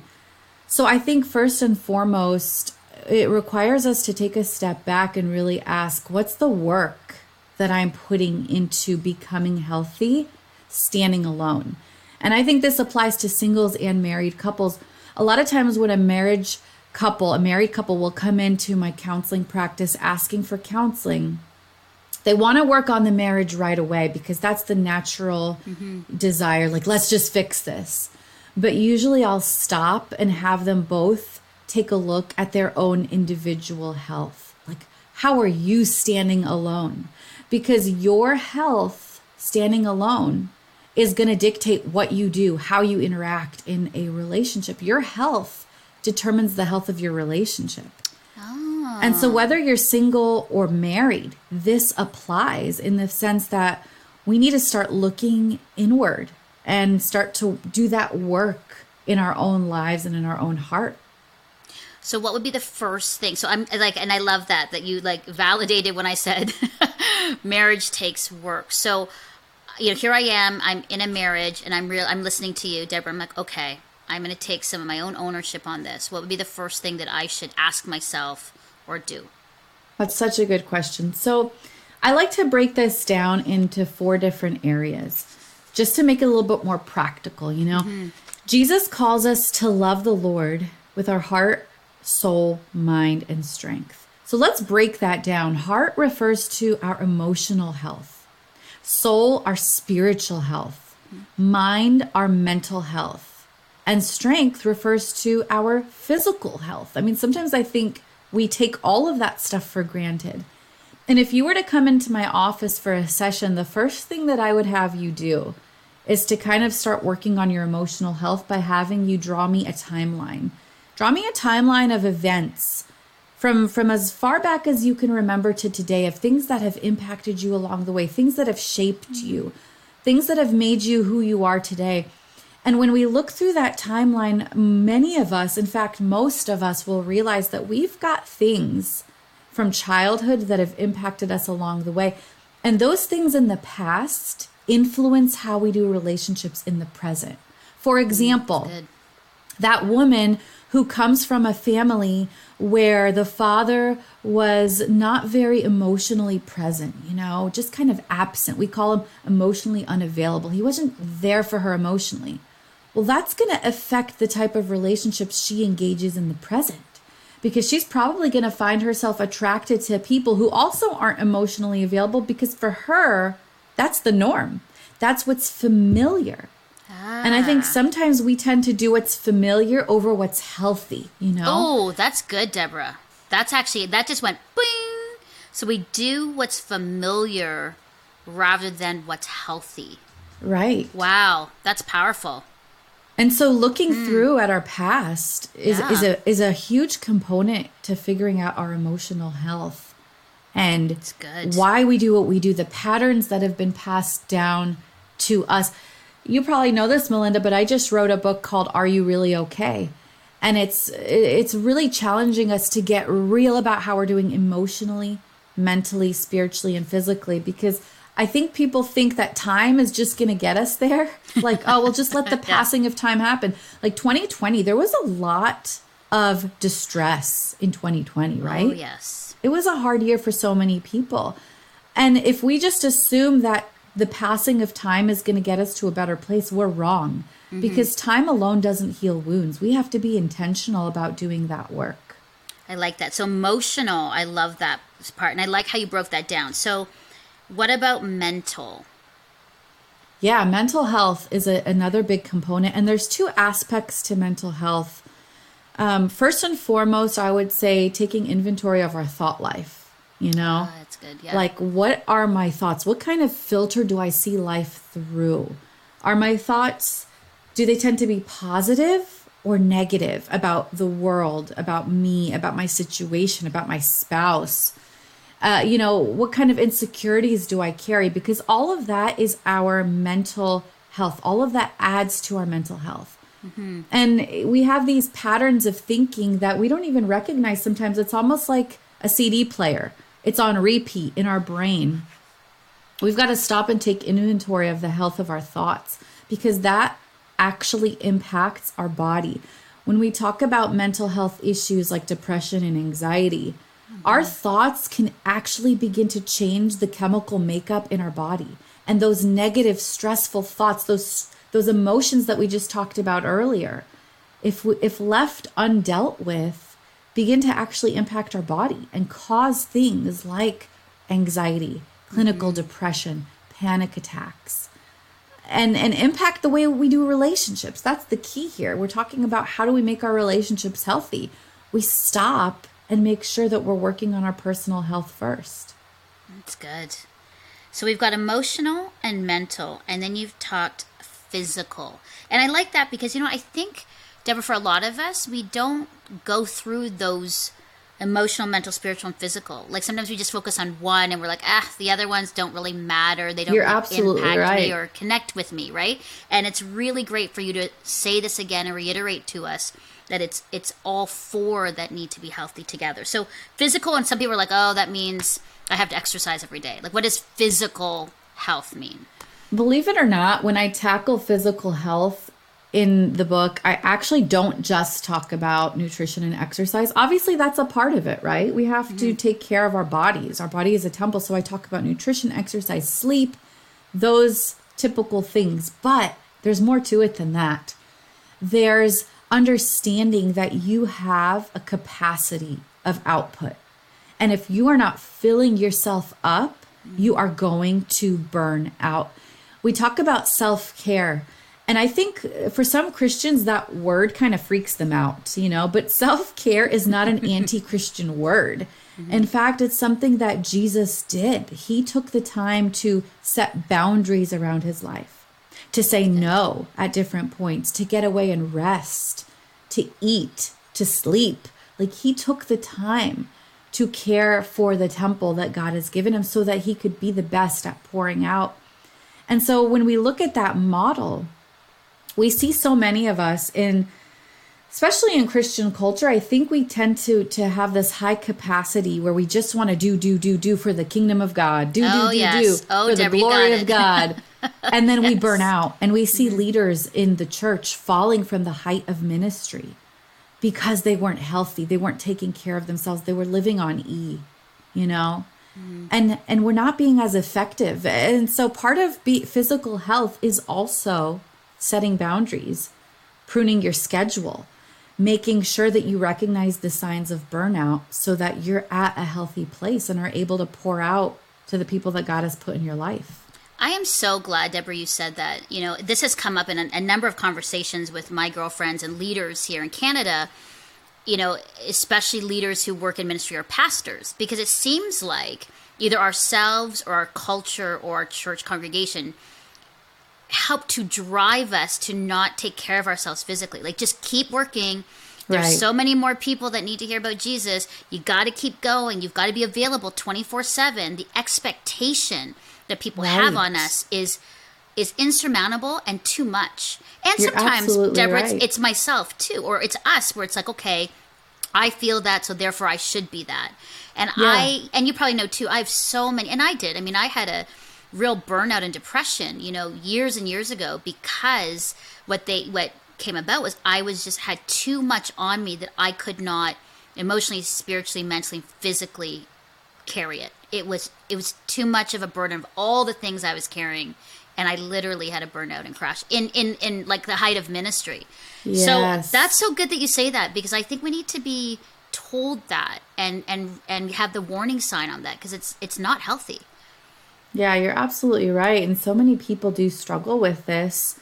And not only that, but when we find ourselves overdoing it, instead of culture pulling us back, we actually get affirmed and praised for it. Yes. Like, oh, you're killing it. You're grinding. You know, good for you. When you're really dying inside, you know? Mm-hmm. So for us, physical health is also being in tune to our level of fullness on a regular basis. When we talk about emotional health, mental health, spiritual health, physical health, I think, you know, we go to the doctor on a regular basis to get physical checkups, even if we don't want to. Right. But how often do we stop and really do an emotional checkup, a mental checkup, you know, a spiritual checkup, a boundaries checkup? How often do we really stop to prioritize that? That's why I say we think we're okay until we're not. Yeah. But I don't think it's necessary for us to get to that point of breakdown and burnout to do things differently. I think we can look at it through the lens of preventative maintenance. Like, what can I do now to keep myself at a healthy place? Even if you think you're doing well, what can you do to take the next step of wellness and health, you know? And what I love about this is that, you know, I start with my question to you, Deborah, about marriage. But imagine if everybody individually did this. That's exactly right. And I see what you're saying now, right? It's like every individual takes this responsibility, emotional, mental, spiritual, and physical health. Then when we come together, or as we are together, two healthy people living together, having a healthy relationship, versus two broken people and burnt out people trying to carry a marriage, manage kids, household, live a flourishing life and not a depressed life. I can totally see the problem. I can see the breakdown. Because our relationship is only going to be as healthy as the weakest link in the relationship, right? That's our relationship can't get any more than that. And so it's our duty. Even going back to emotional health, you know, part of emotional health is understanding those past patterns, but part of it is also being in tune to what I'm feeling and being able to express it, being able to deal with those emotions in a healthy way. That's a huge part of relationships if you think about it. It's the giving and taking and receiving of emotions. It's all these emotional exchanges that you're having where you get hurt, offended, feel insecure, frustrated. And to be able to get to the point where I recognize my emotions and I can express them in a healthy way, you know, how will that begin to impact my relationships? But so many people are stuck emotionally because of their past stuff that they don't even recognize as holding them back, you know? Yeah, that's really And so good. that's why with marriage counseling, of course, there's strategies and techniques when it comes to managing conflict and having healthy conversations, but none of that stuff is going to work if our core isn't healthy. It's all just Band-Aids that we're putting on and wondering why this stuff isn't fixing my relationship, Right. Now, I know we kind of just sort of like said spiritual, but we didn't really kind of delve deep into that. Because all of this sounds spiritual, to be honest. Like everything about what you're saying, even within the physical, sounds very spiritual. Boundaries, if you look at Jesus' life, he had some boundaries. He left the crowds and went to rest. He partied, he had fun, and then he said no, and he retreated. Like, I mean, his whole life was it's a fascinating life of Jesus when you look at how he lived. But what would you say spiritually would be some steps to become more healthy in that area? I'm glad you asked, because I think a lot of times people misunderstand spiritual health and they see it as a checklist of things that we do for God, right? Reading my Bible, praying, going to church, doing ministry. But we can do all those things and not be spiritually healthy. It's not the checklist that makes us healthy, What I'm talking about with spiritual health is really comes down to my view of God and my view of self. Let me tell you a story. It's good. One time I was working at a psychiatric unit with adolescents, and it was in a hospital setting, and I was in charge of this young teenage boy who had some psychosis. Psychosis is when you hear and see things that aren't really there. And he was having some struggles, so I was there to do an assessment for him, and I was wearing pearl earrings. And I have this nervous habit of like twisting my earrings sometimes while I'm talking. Well, while I was doing that, he just looked at me with this terrifying stare and started screaming at me. You ruined my life. I hate you. And he started coming towards me to attack me.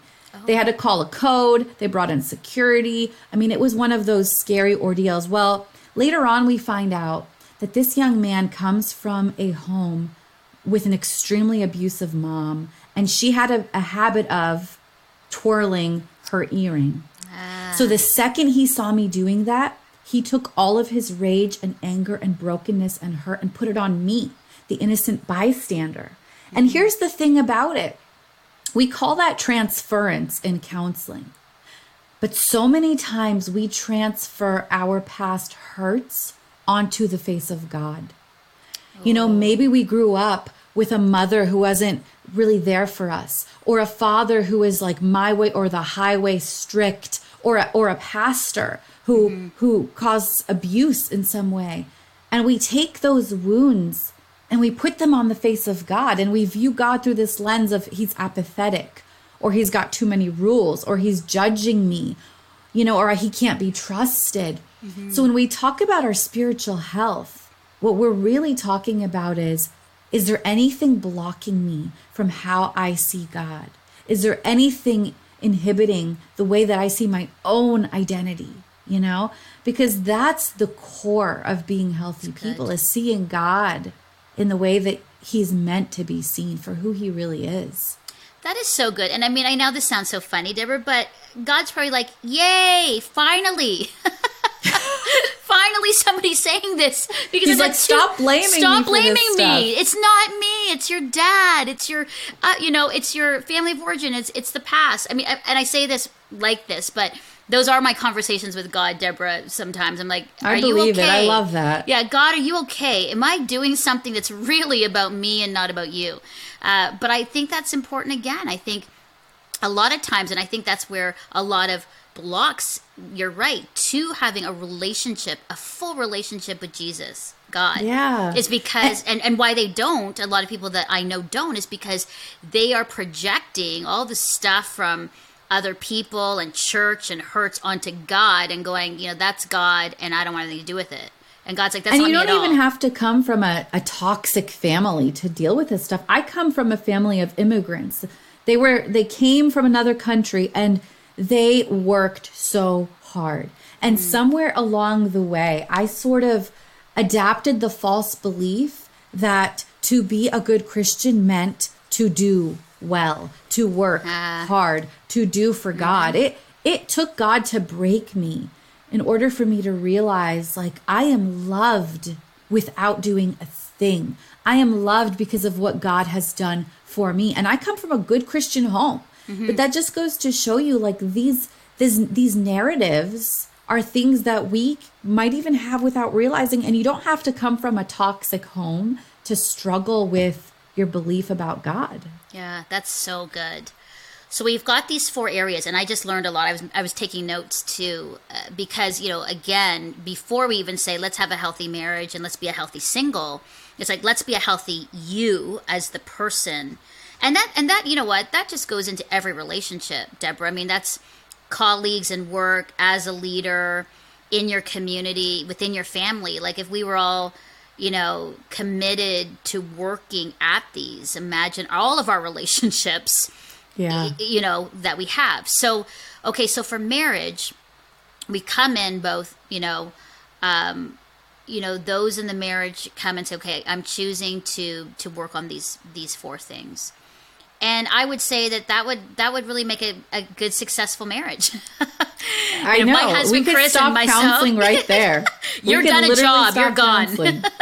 You're out of a job. Deborah, I know. And I actually say if we want to see less of a need for marriage ministry, let's start by pouring into singles and helping them get healthy. Because I think sometimes the church, we jump into marriage ministry. There's so much marriage ministry stuff out there.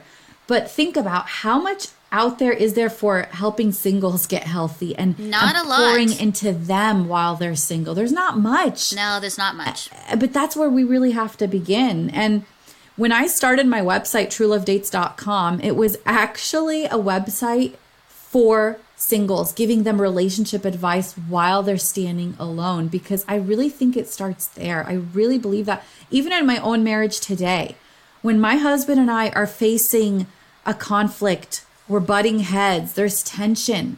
Usually that means one or the other of us is not at a healthy place. Like we've got to confess something before the Lord, because we're struggling with something as individuals and it's coming out in the context of how we're doing relationships. Oh, that's good. Why do you think that is for singles? And, I have a lot of single girlfriends and, let alone a pandemic, but just life in general, doing life by yourself, not having a partner, somebody to go even just to like the movies or to just be with on a Saturday night. Like, it's hard and difficult. And then the pandemic comes and it isolates you even more. But, I want to be, our show, Deborah, has always been ensuring that single people have a voice. We always do shows on that. I guess 2 questions. Number 1, why are we not doing more single support? And then I think second, I think just even hearing you now, a single can go, man, I need to work on those 4 things. Like, yes. As a single person, if I'm working on my emotional and mental and spiritual and physical health, I may not feel as needy that I need someone. I might not feel so, possibly, right? I mean, we all need relationships, but maybe those gaps and those deep losses might not be so strong if we really focus and worked on those areas in our life. I'm just saying. I'm just throwing it out there. Okay. I agree. And I also think one of the ways that we heal is through the context of healthy relationships, not just romantically, yes, but community. Yeah. I mean, when we have relationship wounds from unhealthy relationships, many times we can move in the direction of healing by having healthy relationships, healing relationships. Obviously no individual can heal you, but God can use the dynamic of that relationship as like a balm on your wounds, to help you.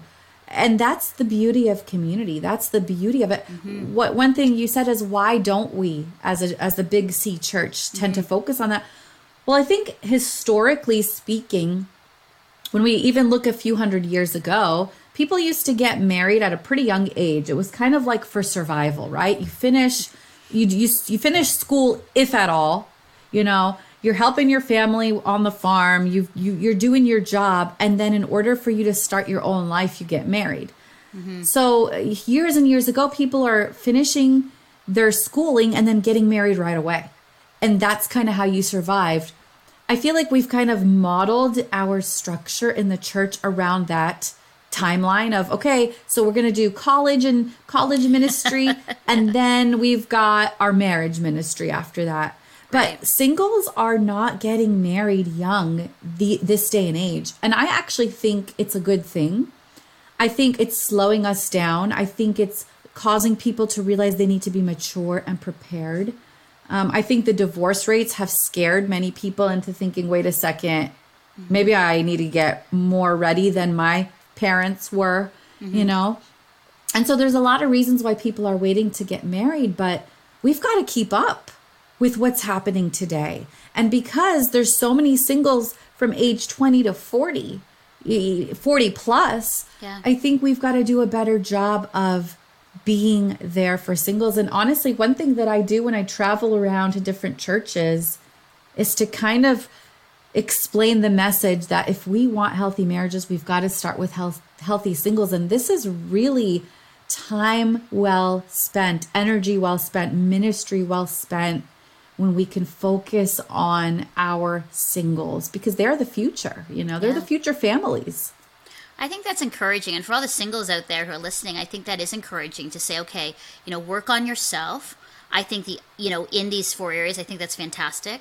I also think it's a call, you know, out, Deborah, to me and to people who are married, that, you know, it's a big community and big C church. You know, we don't go, okay, now we're all just married and we hang out in our married clubs.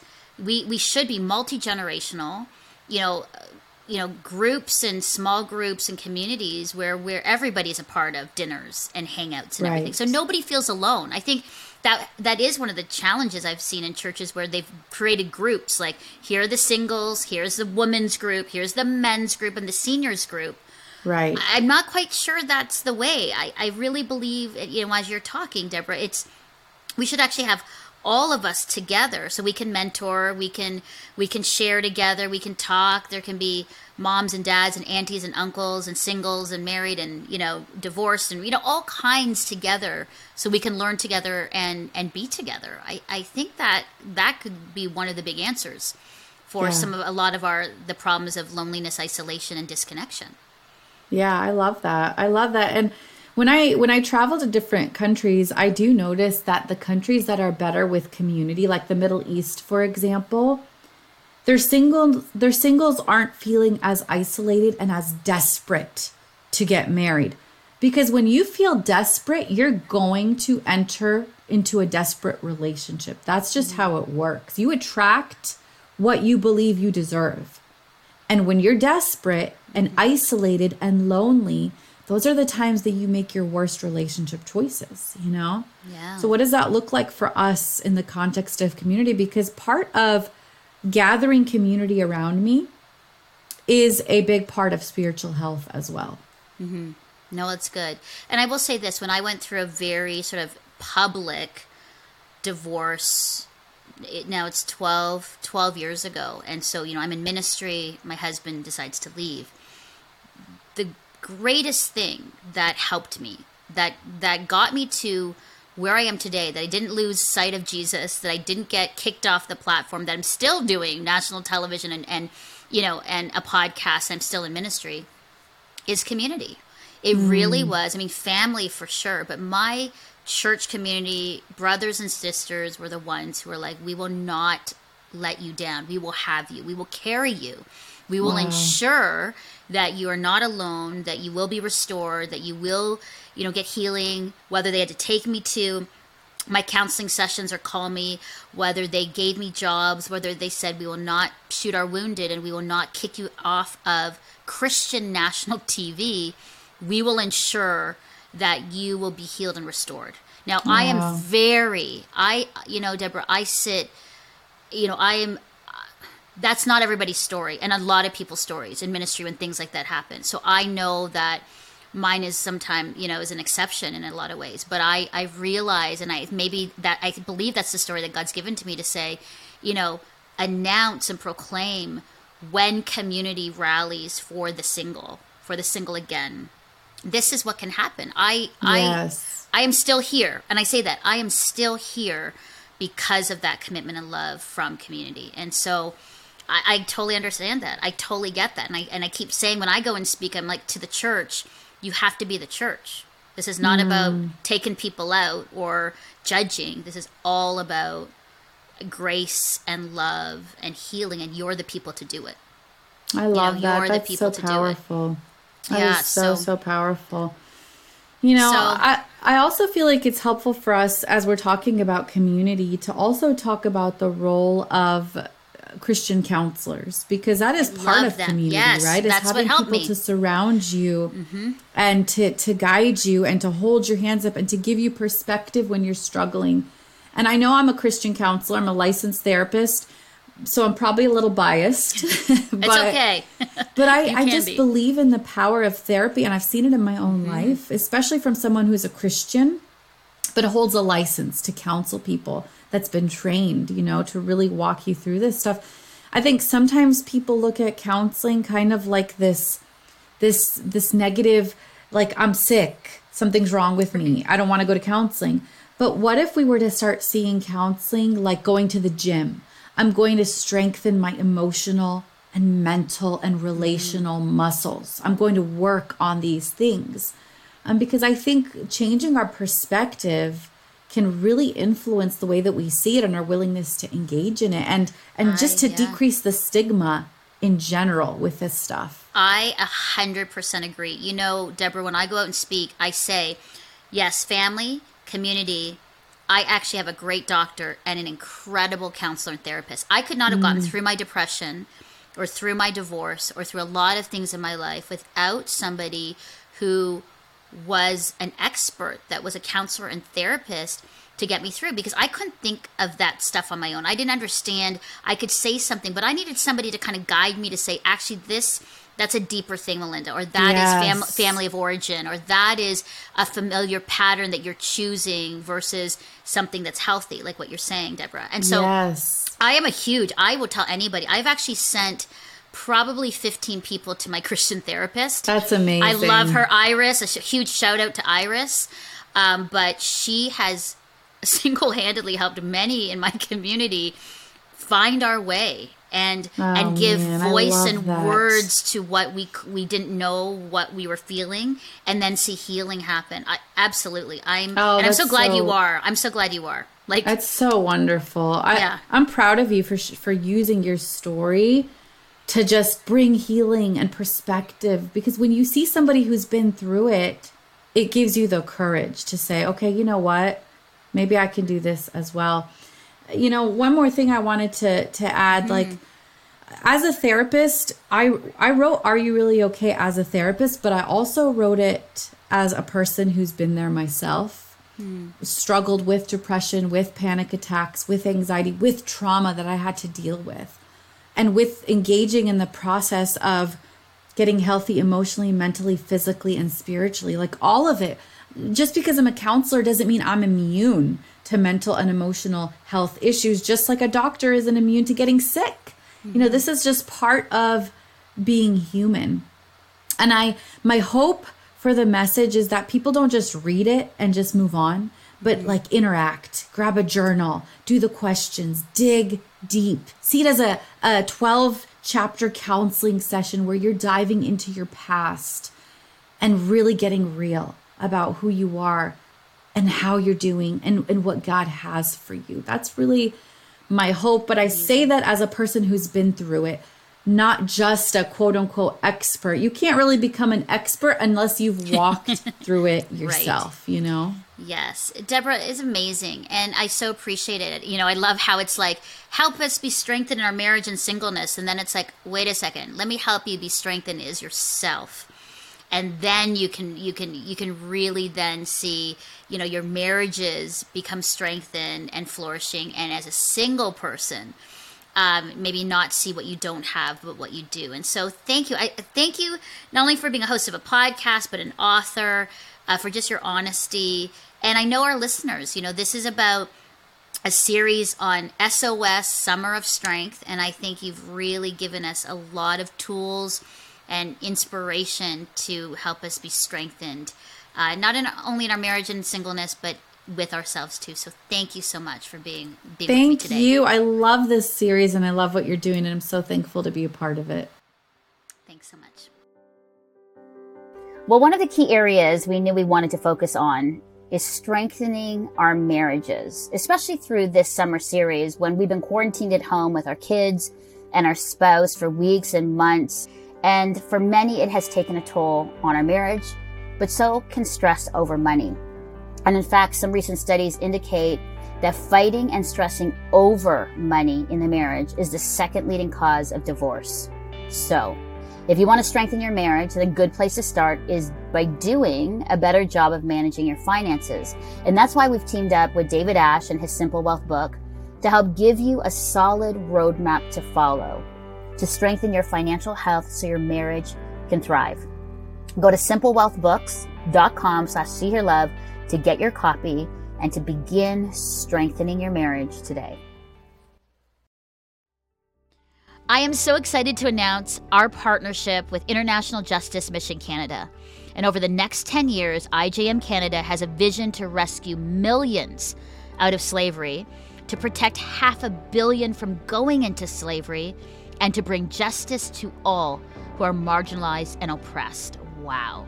So stay tuned to hear more about our incredible partnership, and go to ijm.ca so you can learn how to become a Freedom Partner today. Hey, it's Becca again. I really enjoyed this episode, Melinda. Great job interviewing Stephanie and Deborah.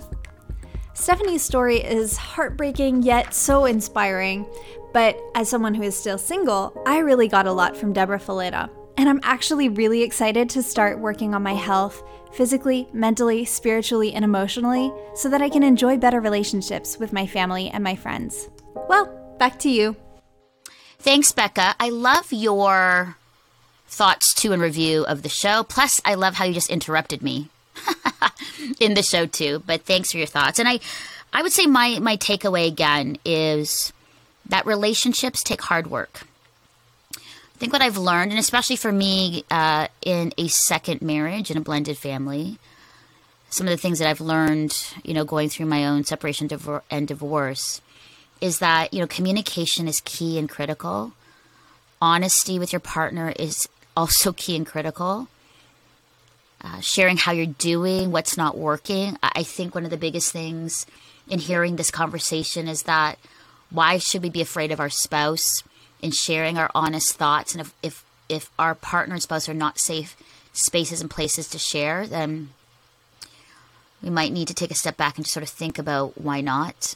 I think that just the commitment part is something to land on and think about when you make a vow and covenant, what that means.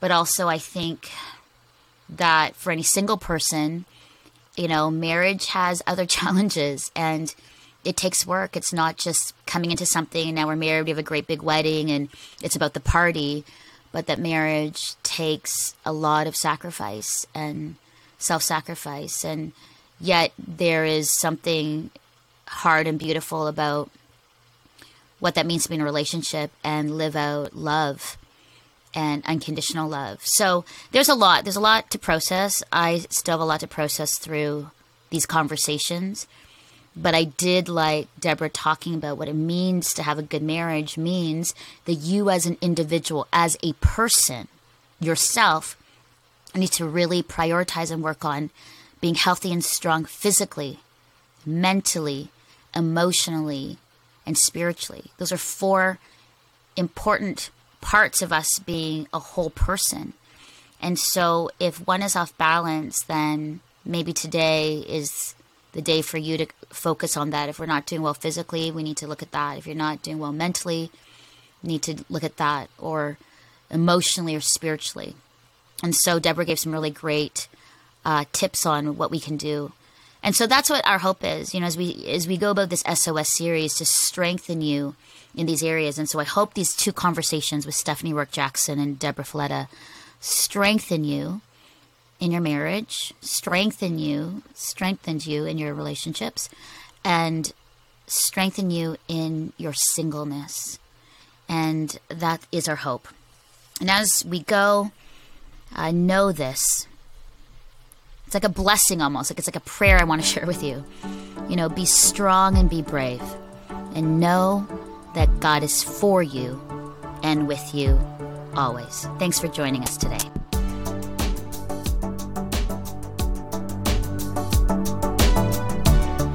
See Hear Love with Melinda Estabrooks is a production of Crossroads Christian Communications Incorporated, a member of the Canadian Council of Christian Charities. To support this program, please visit seehearlove.com and click the donate button, or call 1-800-265-3100. And from me and the See Hear Love team, thanks so much for your support.